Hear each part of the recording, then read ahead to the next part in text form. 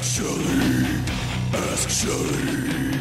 This is the part of the show where you email questions to Shelley that you would never ask her to her face. All right, so let's ask Shelley. I'm pretty sure some of y'all would ask me these questions to my face. And you can if you happen to see me out and about, like, at the Pantera show the other day. Could have asked me an Ask Shelley question there. You can always send it to me by email. That's a little easier way to get in touch with me, Shelley@fm99.com. And that is how I got this question from James in Norfolk. He said, I've got a pet betta fish at my office, and I was wondering if it's weird that I like to pet him. Is it harmful or hazardous to the betta's health to pet him? Do betta fish even like being petted? Do you ever pet yours if anyone else has a betta fish? I've never had a betta fish. I've never pet one, mostly because I really don't like having wet hands. But after some investigation, apparently it is not an uncommon thing. People love petting their pet fish. Even though there are a few reasons that you probably should not pet them, like it can damage their slime coat, that according to the aquatic community. They say that fish have this coating on their bodies that protects them from diseases. If you touch your fish, your fingers can damage that coat, making your fish more susceptible to getting sick. If your hands are dirty when you pet the fish, you're putting that dirt and those germs into the water and then taking away the betta's defense system. It could get sick and die. If it doesn't die, the slime coat will come back and it doesn't hurt the fish if it's damaged. There is a report on a British forum, though, called Practical Fish Keeping, where they did a study about the temperature of fish compared to the temperature of human touch. And they found that our warm skin could be comparable to a burning sensation when you touch the fish because they're so cold.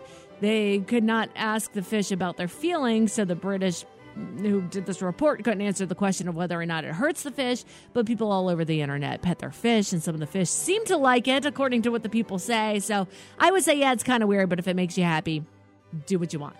There you go. Final answer. The second question comes to us from Brad, and it's also about a pet. Here's an odd one for you, he writes. Can dogs be left-handed or right-handed? Yes, I'm high.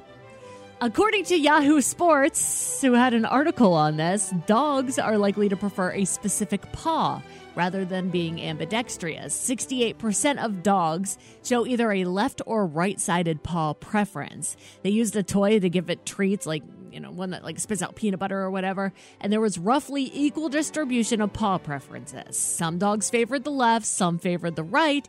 Few dogs did both paws, but they were more likely to pick their right or their left. When the dogs were asked to give me paw by their owners, they seem to have a more specific paw preference. So if you want to figure out which paw your dog has, ask him to give you a paw. Teach him to give you a paw, and then whichever one he uses, apparently. That's if he's right-pawed or left-pawed. And then finally, from T, who emailed in, do identical twins have the same looking packages? I can't imagine knowing that a guy had an identical package with me. Same with the ladies. Do female twins have the same good boobs and bad boobs? And T is talking identical twins here, like, the chicks from the old Double Mint commercials, the Coors Light commercials, the Olsen twins. Those are some older twins for you, that kind of thing.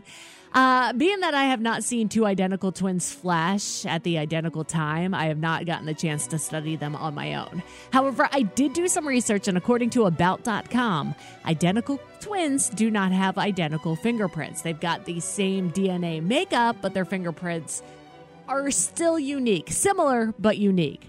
I would assume the same goes for their wieners and their boobs.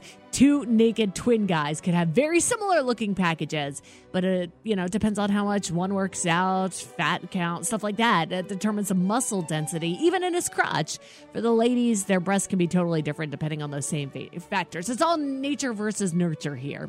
I would say, though, probably just like their faces look a lot alike, their crotches will look a lot alike. And at first, you probably wouldn't recognize the difference. You'd get confused whose crotch was whose. But, once you get to know the crotches, just like once you get to know their faces, you'd soon be able to recognize the difference and call their crotches by the correct name. And that's my final answer there, too. Y'all had some weird ones today. Shelley@fm99.com is the email. If you got a question for Ask Shelley,